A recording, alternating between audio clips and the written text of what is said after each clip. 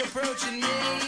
She said I never... We're back. WRSU Thursday crew here on 88.7 WRSU FM New Brunswick. Eddie Kalegi with Dylan Allen, Christian Vazquez, Arnav Sakar, and got a lot to get to here in hour two, but let's turn it to the Rutgers Scarlet Knights, and we've talked about it. They have had a tremendous spring season all around, and it's really paying off with some national tournament berths for both men's and women's lacs.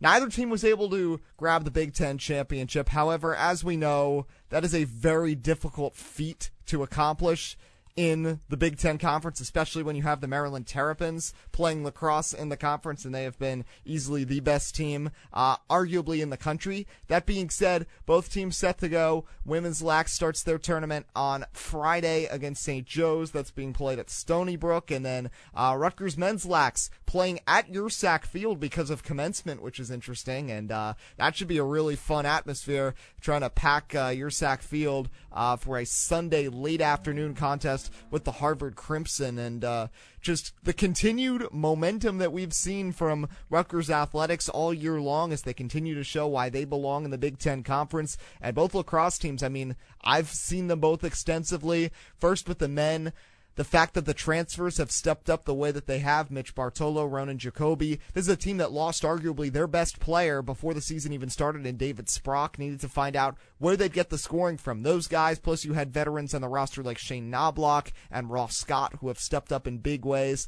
This team has been very resilient. They've come back from deficits multiple times before.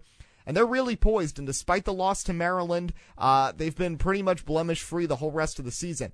As for women's lacrosse, TT Naslonsky, the team really rides and dies with her.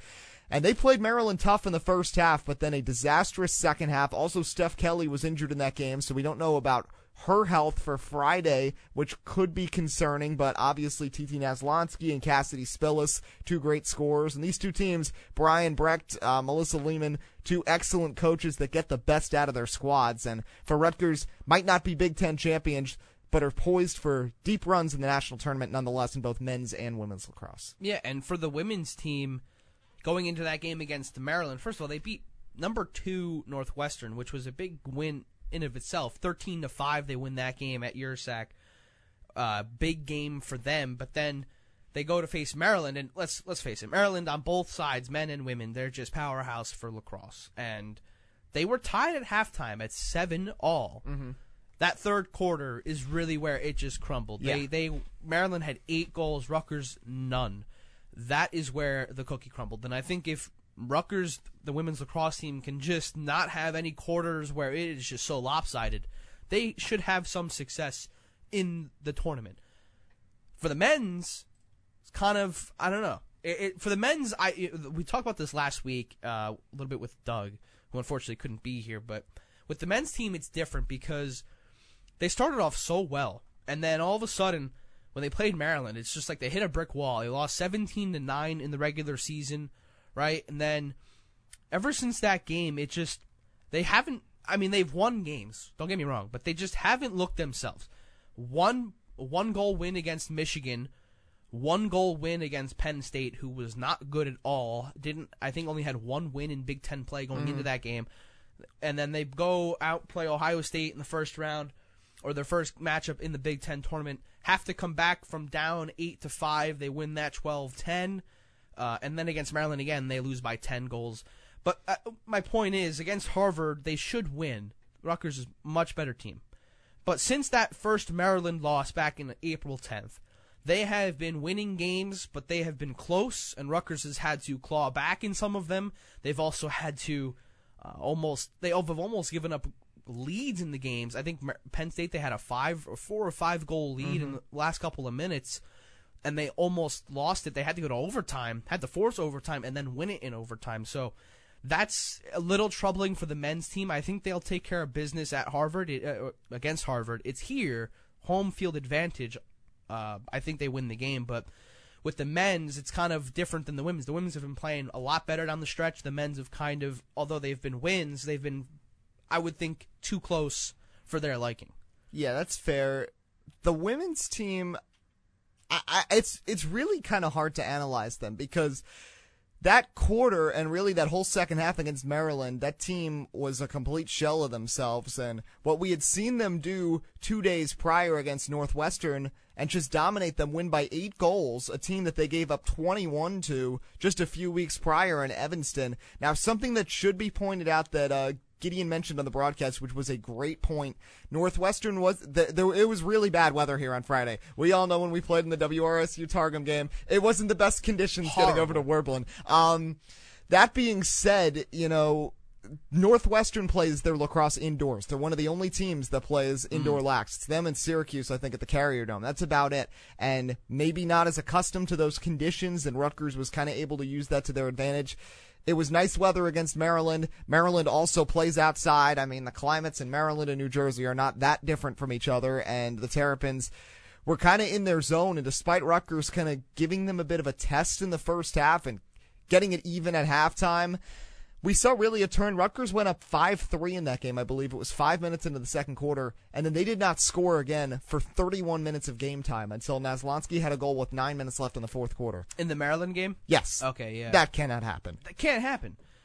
I mean, again, it was tied at halftime at 7, and then all of a sudden it's 14-7, or 17-7. Sorry.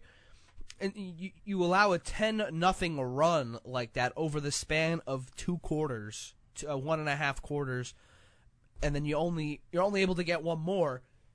It's just not enough. And I understand Maryland is a big powerhouse team, but I mean, if you're the women's lacrosse team and you want to make a serious run at this, you got to beat St. Joe's. And I would imagine you may get paired up with a team like Maryland or Northwestern, or a team that good. And, you might have that's a good point with the rain, because Northwestern playing indoors, they probably did not prepare for that.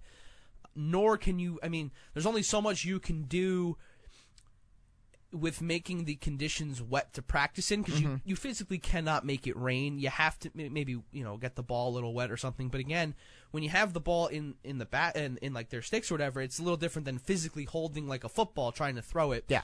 So it's a little hard to prepare for something like that. In Northwestern, again, playing indoors, that's something that could have thrown them off their game. And for Rutgers, hey, listen, all the credit to them. They're prepared for that. They knew it was coming, and they handled that game fairly well. Again, 21 goals they gave up, only 5 this time against Northwestern, but they've struggled against Maryland. Same with the men's team. I think the men's team could have a real good shot at making the Final Four. I really do. I think they're that good of a team. They have won, and again, my point before was that they've won these games down the stretch too close for comfort. But to their credit, in games where they've had the lead and they've given it up, they've been able to come back, take care of business. In games where they're down, they're able to come back, take care of business. So to their credit, they're winning these games, even if it's not pretty. They're wins. And if you're a fan of Rutgers lacrosse, you're a player of Rutgers lacrosse, Brian Brack, the coach, you just need a W in the column. You'll take it no matter which way you get it, and you'll go from there. As long as you just keep getting wins, you don't really care how you get them. So I think Rutgers men's lacrosse has a really good chance at making a deep run in this tournament for sure.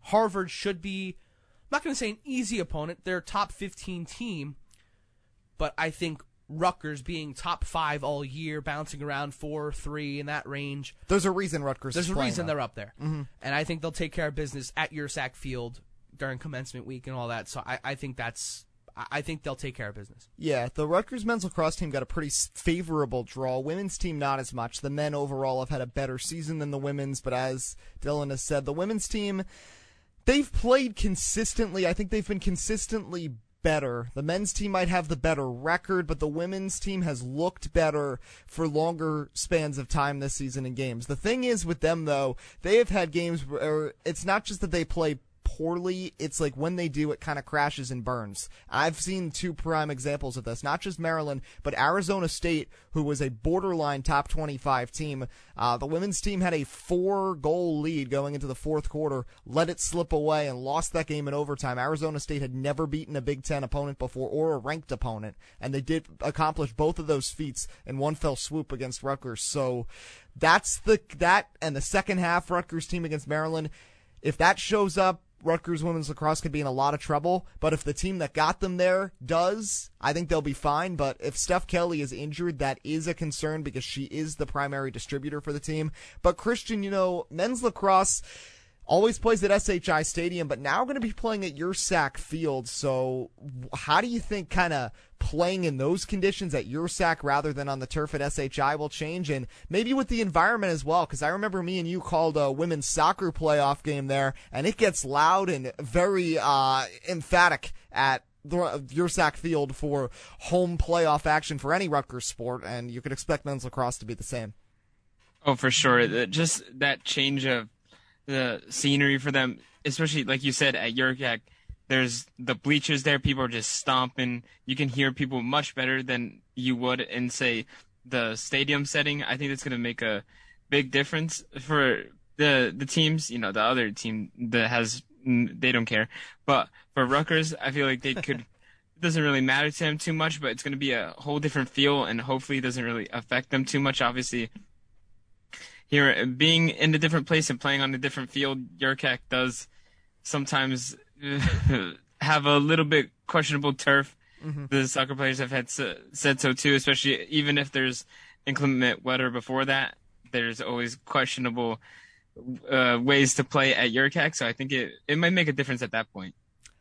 So let's shift gears to baseball. Now, they're not as far along in their season, still have a little bit more regular season play, and it starts with a 3-game series this weekend with Bowling Green. It's their one series in the second half of the season that is not against a Big Ten opponent, so definitely seems like some winnable competition. They did get back in stride, had a couple of impressive games last weekend. The offense was able to step up in a big way on multiple occasions, especially back on Monday, and now playing against a Bowling Green team that Rutgers is certainly favored against. Nick Samillo is back, and we've seen the offense just playing really well. They're number 1 in batting. They're second in the conference in ERA, only behind Iowa. They lead the Big Ten in fielding percentage. We've talked about how this team has been able to do it from all ends, but this series, despite not really playing that much of a role in where Rutgers ends up in the Big Ten standings, still very crucial for them to get some confidence back on their side and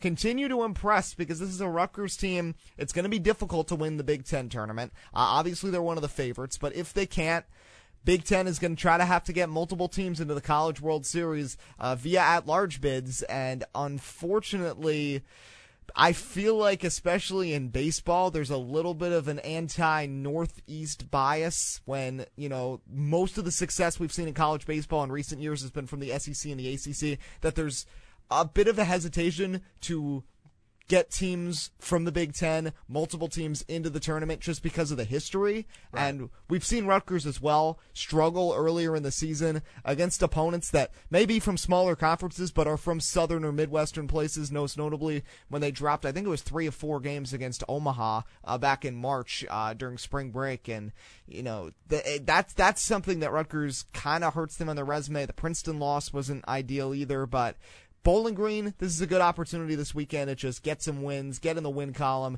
get some confidence on their side, get their bats feeling good like they were when they were playing those Tuesday games. It seemed like every Tuesday with Doug Willig, Rutgers would win 19-1, and then they'd be feeling good for a weekend series. They haven't had that on their schedule in a couple of weeks, but this is now a sustained 3-game series that could set them up well if they play it right for the stretch run. Yeah, and this could be the part of the season where Rutgers can get to that 40-win mark. They're currently at 37-12. Mm-hmm. They could get to that 40-win mark if they beat Bowling Green in all 3 of these games before they have to travel to Ann Arbor. And Michigan's always a good team, always a good program. I remember last year, I think we either won 2 out of 3 or swept them away, and they were ranked.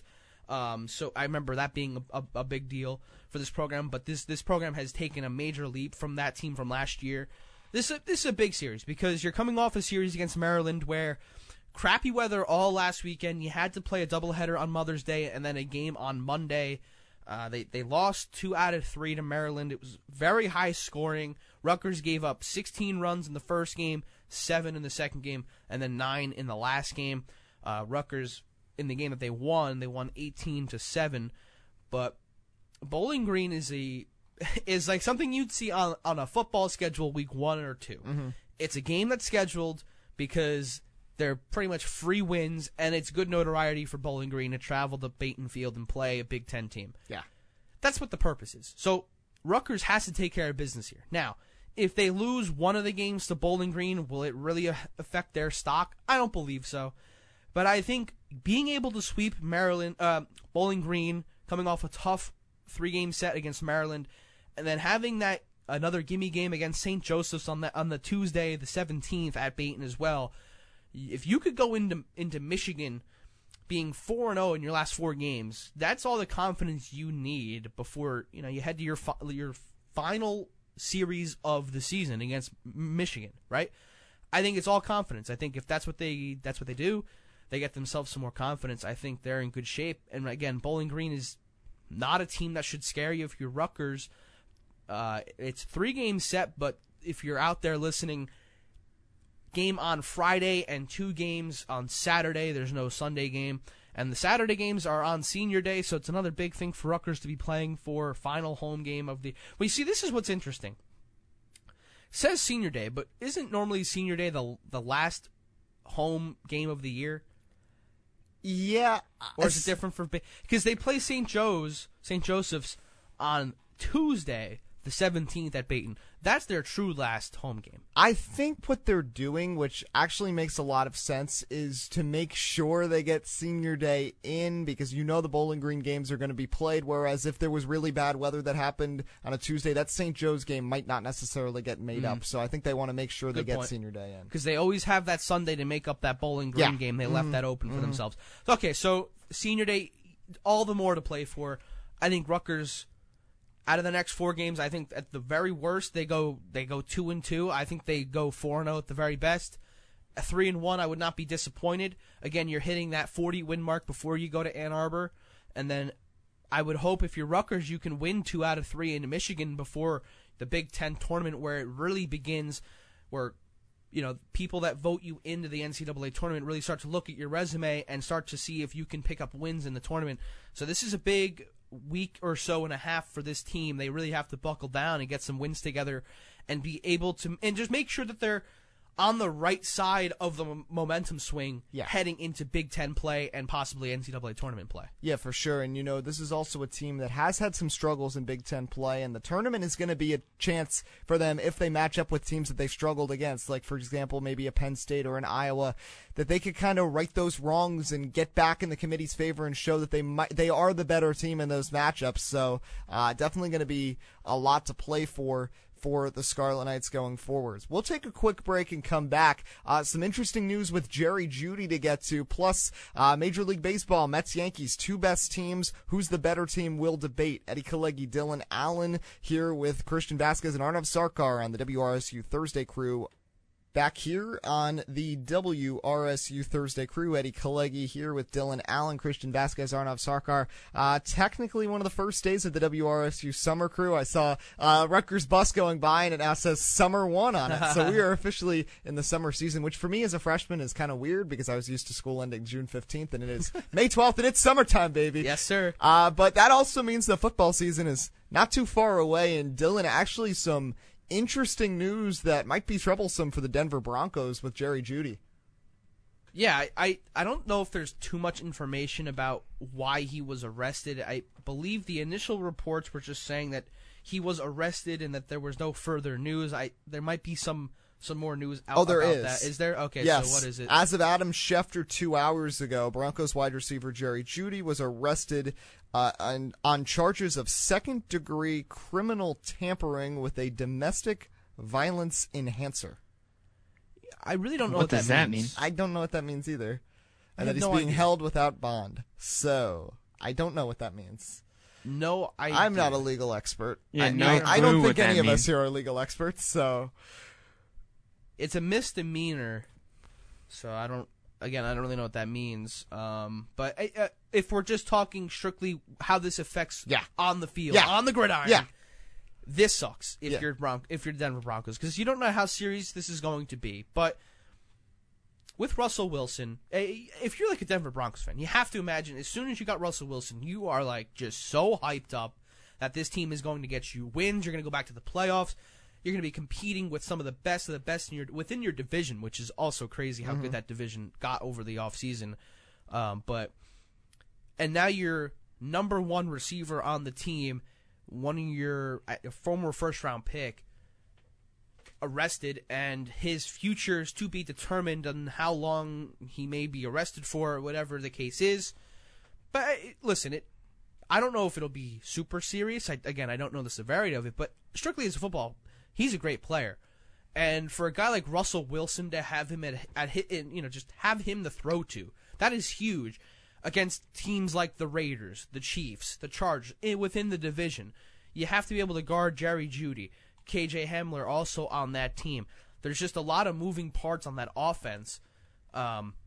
That now, if you take him out of the equation, now if you're some of those defenses, you can then choose to say, hey, maybe we'll double team one of these guys, right? And just make the only option, some random tight end, or so it's very tough to game plan now if you're Denver, because you were banking on Jerry Jeudy just possibly maybe forcing a double team, allowing some of the other guys to get open, and now you're not going to have that at your discretion, at least so far, as of right now, if the season were to start right now.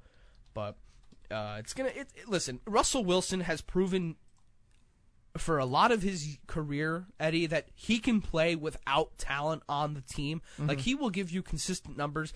I know he's had DK Metcalf and Lockett the past couple of years, but he's had one of the bottom worst offensive lines for quite some time. And even with just a couple of nice receivers to throw to, he's able to buy time, run out of the pocket, find ways to pick up the chains, and I think that's what you're going to get in Denver. So even without Jerry Jeudy on the field, as big of a miss that might be if he's not there, Russell Wilson is that good of a player where he can extend plays and figure out what to do on the run. He's kind of like an Aaron Rodgers. He kind of makes a name for people that didn't really have a name coming into the league, and they kind of they're that good at throwing the ball. They can really just throw it to whoever. As long as they can catch the ball, they're probably going to succeed. But it's a big hit for them, considering their receivers are Jerry Jeudy, Tim Patrick, and then after that it gets very, very hairy. So it's kind of tough there.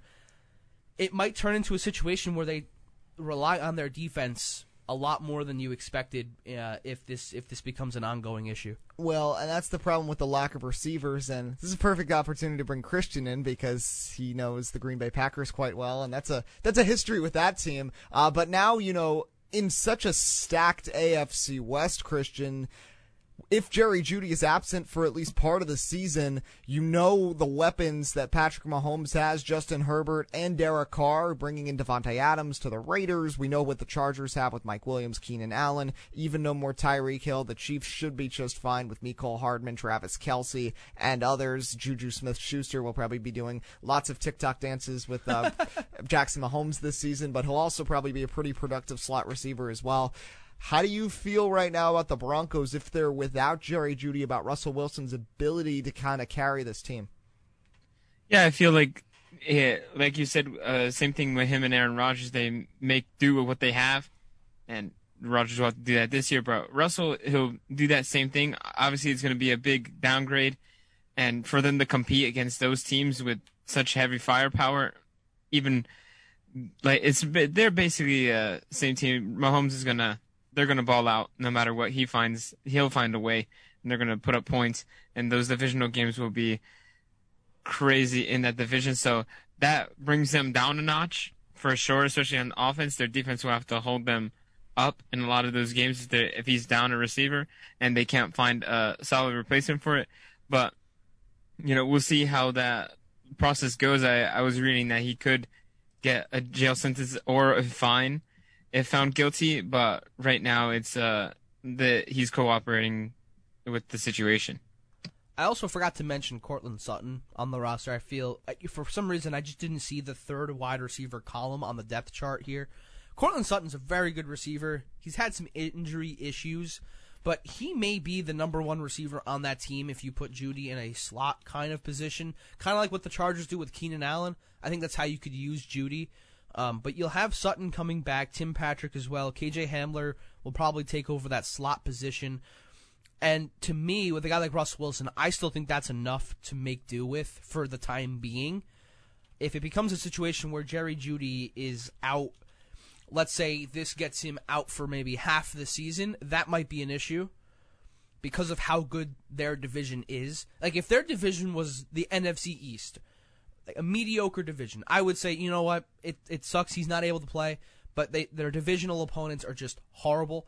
In this scenario, the Chiefs, Chargers, Raiders, Broncos, I all give them a very legitimate chance to win their division. Maybe not so much the Raiders, but the Chargers, Chiefs, Broncos, I probably give them each a 33% chance to win that division because they're just so talented from top to bottom roster-wise, and it's crazy to think about. They have 3 of the top, I would say, 6 or 7 quarterbacks in the NFL in just one division. So not having a threat like Jerry Jeudy, who was, I believe, the best receiver in that draft class, it's going to be a big miss for them, especially acquiring Russell Wilson. I'm sure that's what they were like, oh, we have all the pieces. We just need the guy to be able to get it to him.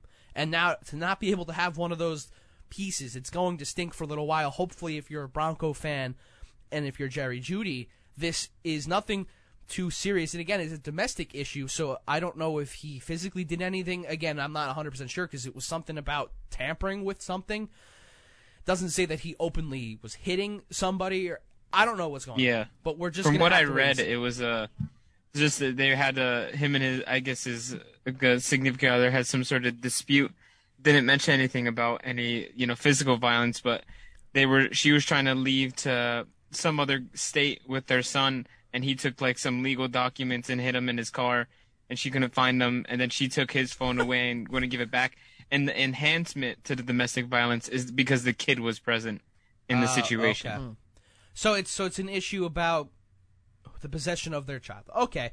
So, I mean, listen, I'm not going to promote any of that, but I'm just saying, at least in his case, it's not beating up his wife or girlfriend, where we've seen a lot of NFL players do that, and it's just not a good ending for them. So, again, we'll see how that goes, Eddie, but definitely going to stink for the Broncos because that was something that they looked at and said, if we can go out and acquire Russell Wilson, give up all this draft assets in the future, this is a guy that we think can be a real superstar, and to potentially not have him kind of stinks. And now if you're a fantasy owner, football fantasy owner in coming months, you got to have to maybe shift your view of where you draft a possible receiver late rounds or maybe in the early rounds, because I'm sure Jeudy, with the addition of Wilson, was probably going to be a third, like at least I would say he would fall to the third round, the late, like he'd be somebody really up there just because they have Russell Wilson. But so now you have to kind of change the view of that.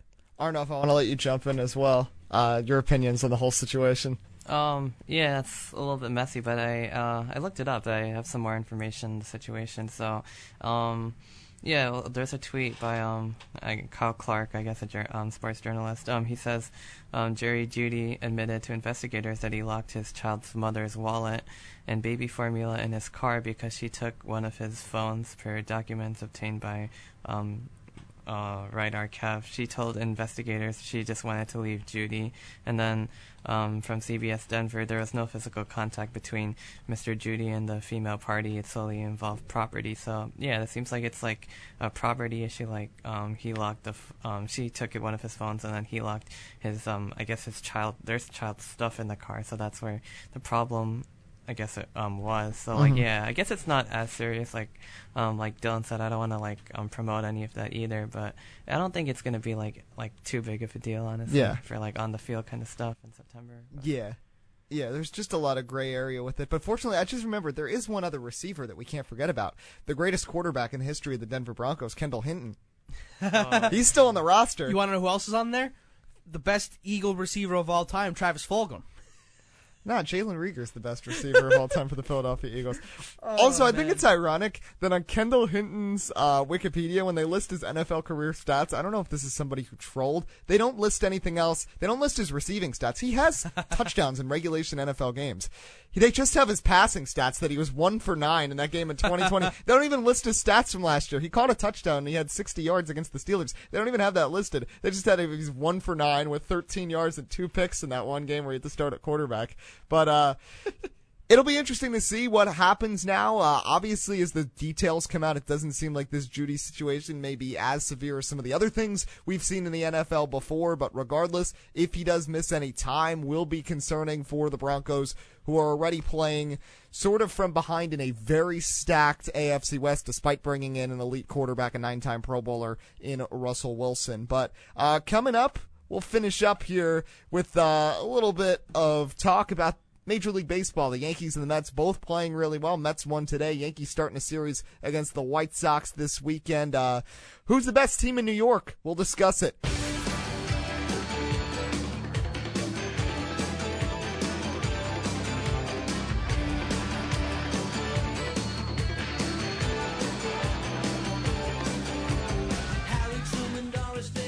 Back here on the WRSU Thursday crew. Now, let me just say, whoever came up with the musical selections for the different segments for the show when the crew first came around, I like it. Yeah. I like the music. And of course, Billy Joel means we get to rapid fire. And I wanted to talk some baseball with you, Dylan, specifically, because the Mets and Yankees are both playing very, very well. Now, before we debate that, I kind of want to let Arnav and Christian jump in, because this is actually the first time in Major League Baseball history that both New York teams and both LA teams are leading their respective divisions. And they're kind of the four best teams right now in baseball: Mets, Yankees, Dodgers, Angels.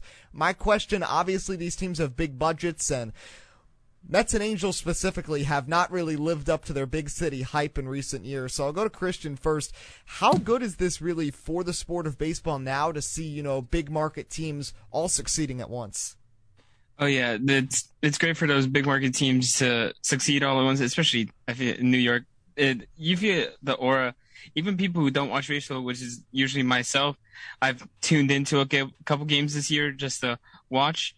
You know what I mean? There's all the fans you see, Yankees, Mets fans are just real fired up, especially Mets fans who I go through the motions every year of the team, doing well in the beginning, then slumping off to the end of the year. So right now they have their success, and it seems really good, and everyone's talking about baseball. Every night you see something different, especially the people around here, seeing more and more people post it, and to get more eyes on each team is always great. And the Yankees need that money to pay Judge, bring more success over there. Yeah, also got to see if you can extend Judge next year. We'll get it done. You'll get it done. All right. We'll get it done. Arnav, how about you? What's your feelings on this Yankees, Mets, and in general, the big market teams succeeding early on in the season? I mean, it's great. It's great for baseball. It's I guess both the LA teams and New York teams are four of the best teams. I think the Yankees and the Mets are the two of the best teams, and not the two best teams. The Yankees have a 22-8 record. Both teams off to a strong start, and I mean, the Yankees have been pretty successful recently, although they haven't been able to get over the hump. I mean, the Mets, not so much, but they made some big off-season, signings. A lot of my friends are actually, kind of more into baseball than me, although I'm usually, I guess, a sports guy. But, yeah, a lot of my friends are, Mets fans. They're really excited. My friends who are Yankees fans are also excited. So, I mean, I'm excited. Maybe we'll have, some good, we can have a Subway Series, or we can have a New York versus LA kind of thing. And for the World Series, it should be interesting. I mean, I wasn't around for it, but in 2000, I know that Subway Series, World Series was electric when the Mets and Yankees got to face off. And also, as much as it's been hyped up that the Yankees and Dodgers are both really good, Major Leagues would love to get that and get the Yankees and Dodgers facing off in the World Series again. They've come close a few times, especially back in 2017 with the cheating Astros. But, I think they'd like that. So, Arnav, so you're not a Yankee or a Met fan, per se? You're just you have friends that are fans of both teams. No, I'm a Yankees fan, but I guess my main sports are football and basketball, so I don't really watch too much baseball. I've watched it I watch it from time to time. I guess I actually if I'm doing the show this summer, I kind of want to get myself more interested in baseball, because that's going to be one of the main things that's going to be going on, and all these other sports are going to kind of not really be in the focus. For if we're talking about either Rutgers or football, basketball, hockey, all that's going to be kind of in the background. But yeah, I mean, I'm kind of a Yankees fan, because they're historically the better team, currently oftentimes better team in local, and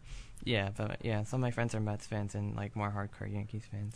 So this seems like a 3v1 here, because I know you're a Yankee fan, Dylan. Yes. He seems to be a Yankee fan, and I know Christian has Yankee hats, so I guess that qualifies him as a Yankee fan. Yep, they're all on the wall. All right, so I'm kind of a lone ranger in this argument, and I said very early on, and I remember I was on Thursday Crew, and I said I did not want to get hyped up, and I was going to control myself about the New York Mets because this team has proven to disappoint me on many occasions before. And I also told you this is a different team and that you shouldn't believe in that. Yes, and you were right. And I'm right. I am, so far. I am on your side, and I am willing to believe.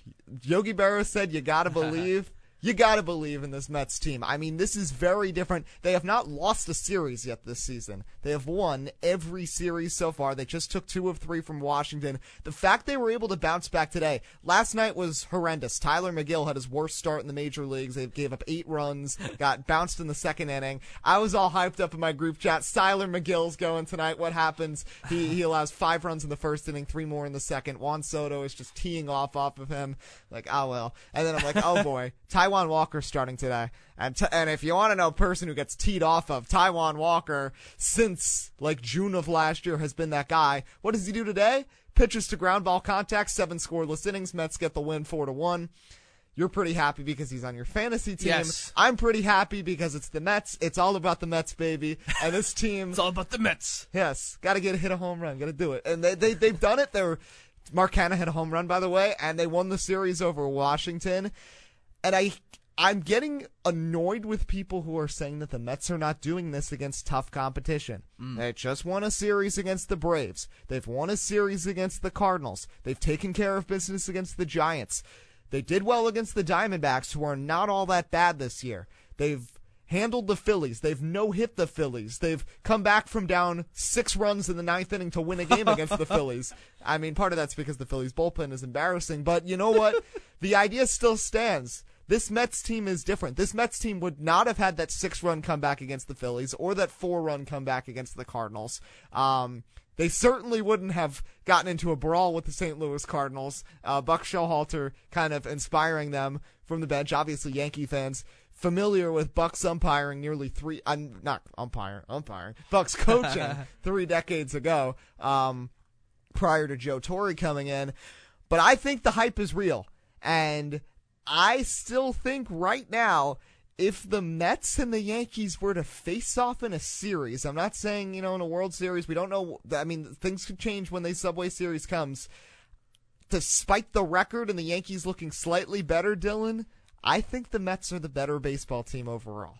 Well, listen, in this particular scenario, listen, there's been years where it's Yankees run New York, Mets run New York. There's been stretches of that. This year, I can't say Yankees run New York because the Mets are arguably the 2nd or 3rd best team in baseball. It depends how you view the Dodgers, but in my opinion, I think you saying the Mets are the best team in baseball, I'm okay with that because you're a Mets fan and they are a top 3 team in baseball, so you can have your argument to try and make that they're the best team in the league. Now, the Yankees, on the other hand, have the best winning percentage in the league out of everyone. They have the 2nd best run differential at plus 52. The Mets are at plus 36. The Dodgers plus 78. They're always doing that every year, I always feel like. But, I feel like the Yankees and Mets are good at certain things, and they're maybe weaker at some of the things that the other team's better at. Like, for instance, the Yankees' rotation this year, coming into the year, was very questionable. It's one of the things where I looked at and I was like, this is a year where the Yankees have to get a guy at the trade deadline to fill in a need at the starting pitcher spot. That might be the case because, again, we're only a month in. That might be a case 2 months down the road where maybe Tyone or somebody needs Tommy John or, something goes bad and you need to fill in that spot. But as of right now, the Yankees rotation has been one of the more sure things of this team.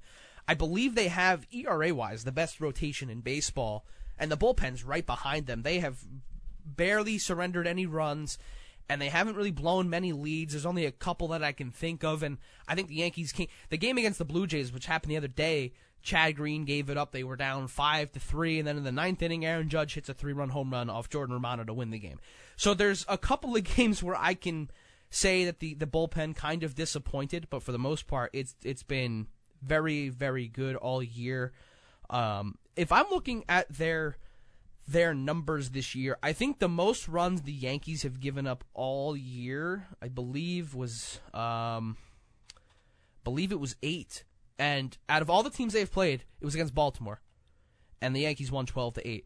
But that's the most they've given up, and for the most part, I would say they average giving up 2 to 3 runs, maybe 4 every game. Their pitching has been phenomenal. The offense has been, I would say, a little bit of a slow start, but guys like Judge, who lead the league in homers, 22 RBIs, they're having phenomenal seasons thus far. And I just think they had an 11-game win streak. Now, I know the Mets haven't lost a series yet. They're the only team that hasn't, but they also haven't swept a series yet. The Yankees won 11 games in a row. They swept 3 series in a row. Now, granted, it was Baltimore, Cleveland, and Kansas City, but if we're being fair, the Mets also did have a, I would say, quote-unquote, in some easy stretches too. But again, they took care of business as well. But again, the Yankees, so it's like the Yankees have swept, they had 3 sweeps in a row. Mets haven't had one yet, but they haven't lost a series yet. And I believe the Blue Jays were on that list until recently. The Yankees beat them 2 out of 3, and then they beat them twice this past couple of games. And again, I said this a while ago. I'm not sure if you were on the crew. I don't think you were, Eddie, because I'm not on crew all that often with you. But we were running through the season outlook. Everybody was on the Blue Jays. Like, they're going to win the division, this and that. And again, it's only a month in. But I was sitting here, the Lone Ranger like you are, I was sitting here like saying, the additions they made are compared to the departures, they don't live up to it. They lost Robbie Ray, who won a Cy Young out of nowhere, replace him with Yusei Kikuchi, who's pitched well against the Yankees. I'll give him credit, but he is not Robbie Ray. He is like a 4.5 ERA type of guy right now. You replaced him with that. You get Jose Barrios for a full season, who's struggled all year so far. And on offense, you pretty much have the same roster, except you pretty much, not physically traded, but you exchanged Marcus Semion's 45 home run season for Matt Chapman, who will hit you maybe 20-something home runs, and he'll give you very good defensive numbers. But again, you kept the same lineup, took away 20-plus home runs, and very good pitching outings from a guy like Robbie Ray, and they didn't make the playoffs last year. This year, now they're third in the division. The Yankees, if I may say myself, have owned them this year. They have struggled against us. I believe we're like 6-3 or 7-4, 7-3 against them this year. They have not played well against us. And I don't know. I think that I look at that and I give myself a pat in the back. I'm like, I was not worried about this team. Again, only a month in, but I'm not worried about them. Still not worried about them. They have a lot of holes in that team, even though they look so star-studded offensively. The Yankees pitching has shut them down as of late. Ever since that Garrett Cole outing where Vlad hit all those home runs, they have not been the same against the Blue Jays. The Yankees have just steamrolled them.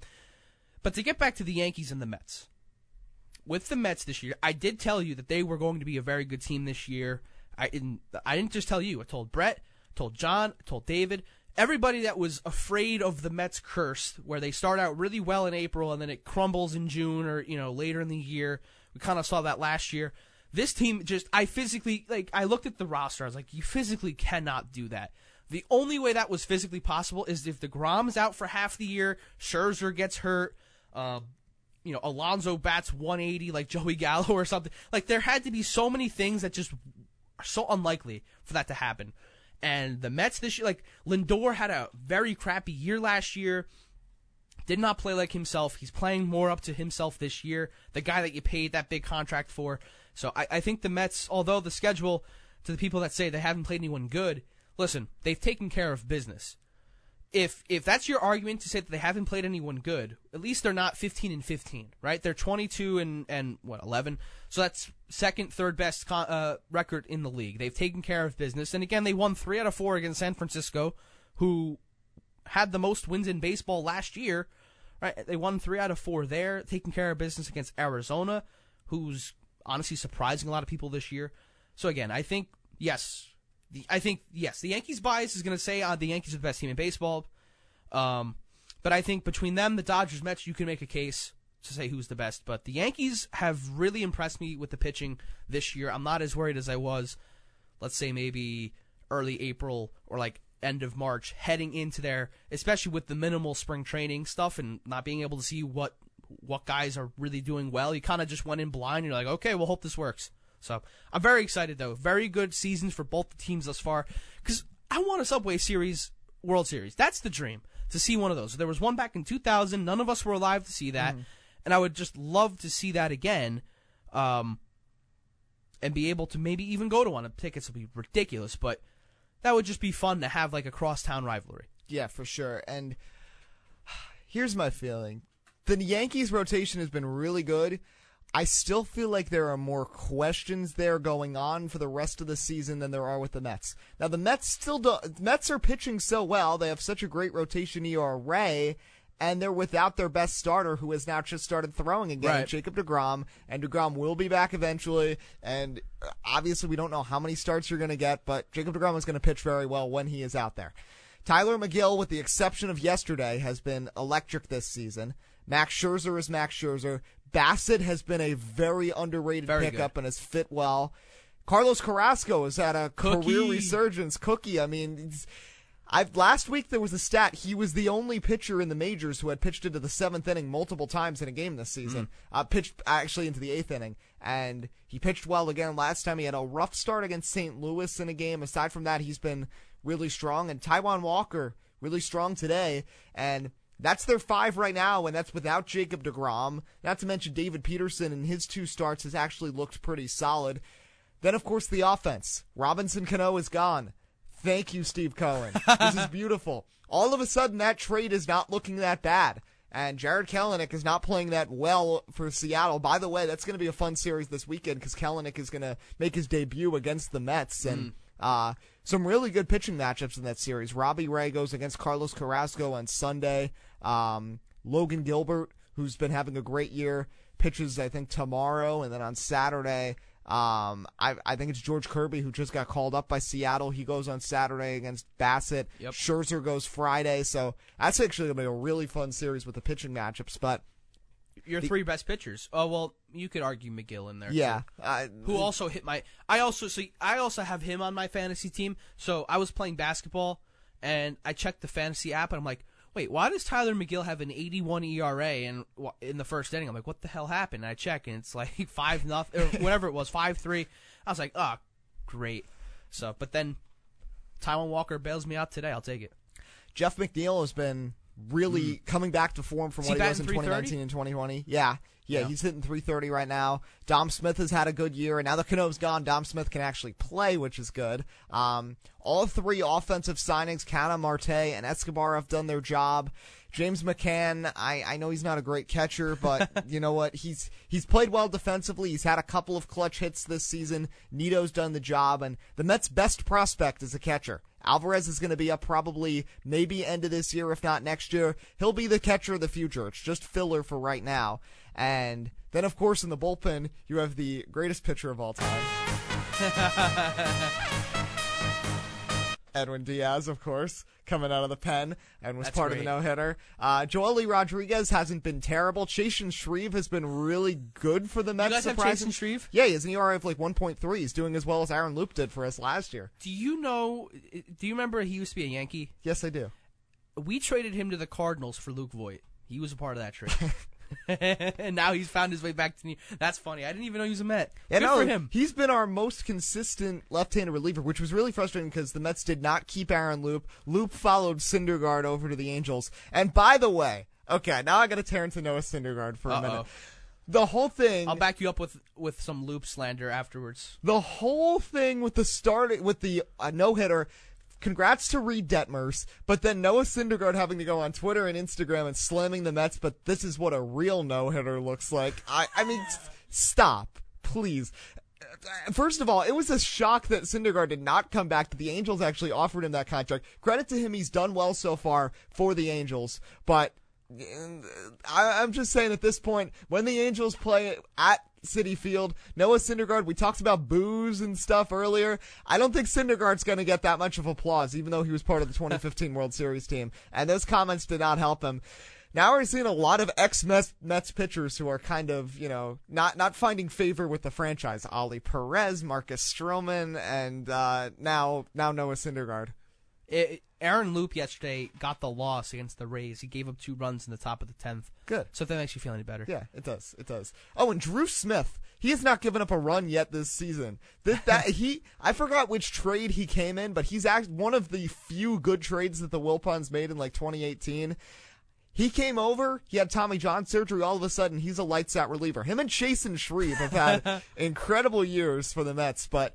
What about former Yankee great Adam Ottavino? How's he doing for you guys? Well, he's been up and down. He sucked. He's been up and down, but, you're going to have a couple of bad relievers. It's the Mets. That's how it goes. Yeah. With most teams, that's how it goes. Yeah, it's part of the tradition. But, I like the way the Mets are setting up right now. I think they're going to be set up well to finish out this season strong, and I'm also curious what Steve Cohen does at the trade deadline. That's the one concern that I would say the Yankees have the advantage in, is as crazy as it is and as competitive as the Yankees have been for a few years, you guys still have a pretty solid farm system that could be used for trades.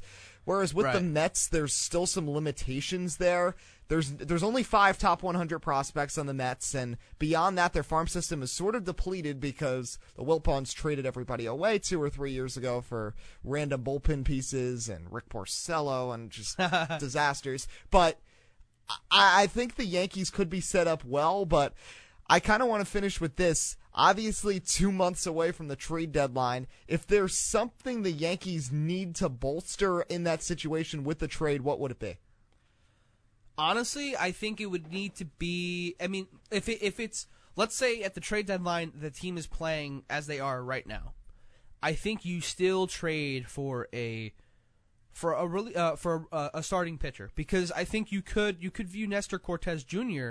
as somebody who, although he's been pitching very, very well for the team, you could view him as a piece where you put him in the bullpen and be able to maybe come in relief for 3, 4, 5 innings in a game and then have somebody else start. Or you could just, I mean, listen, I think by that time, a guy like Tyone or Montgomery, there's going to be some kind of injury or somebody's going to kind of fall off a little bit. You might have to make a trade there. I would say either a starting pitcher or possibly another bat in the offense, because the offense this year, although the Yankees have won a lot of games, it's been a little lackluster for my liking. Like, they're 10th in runs this year, 13th in batting average, 9th in on-base percentage.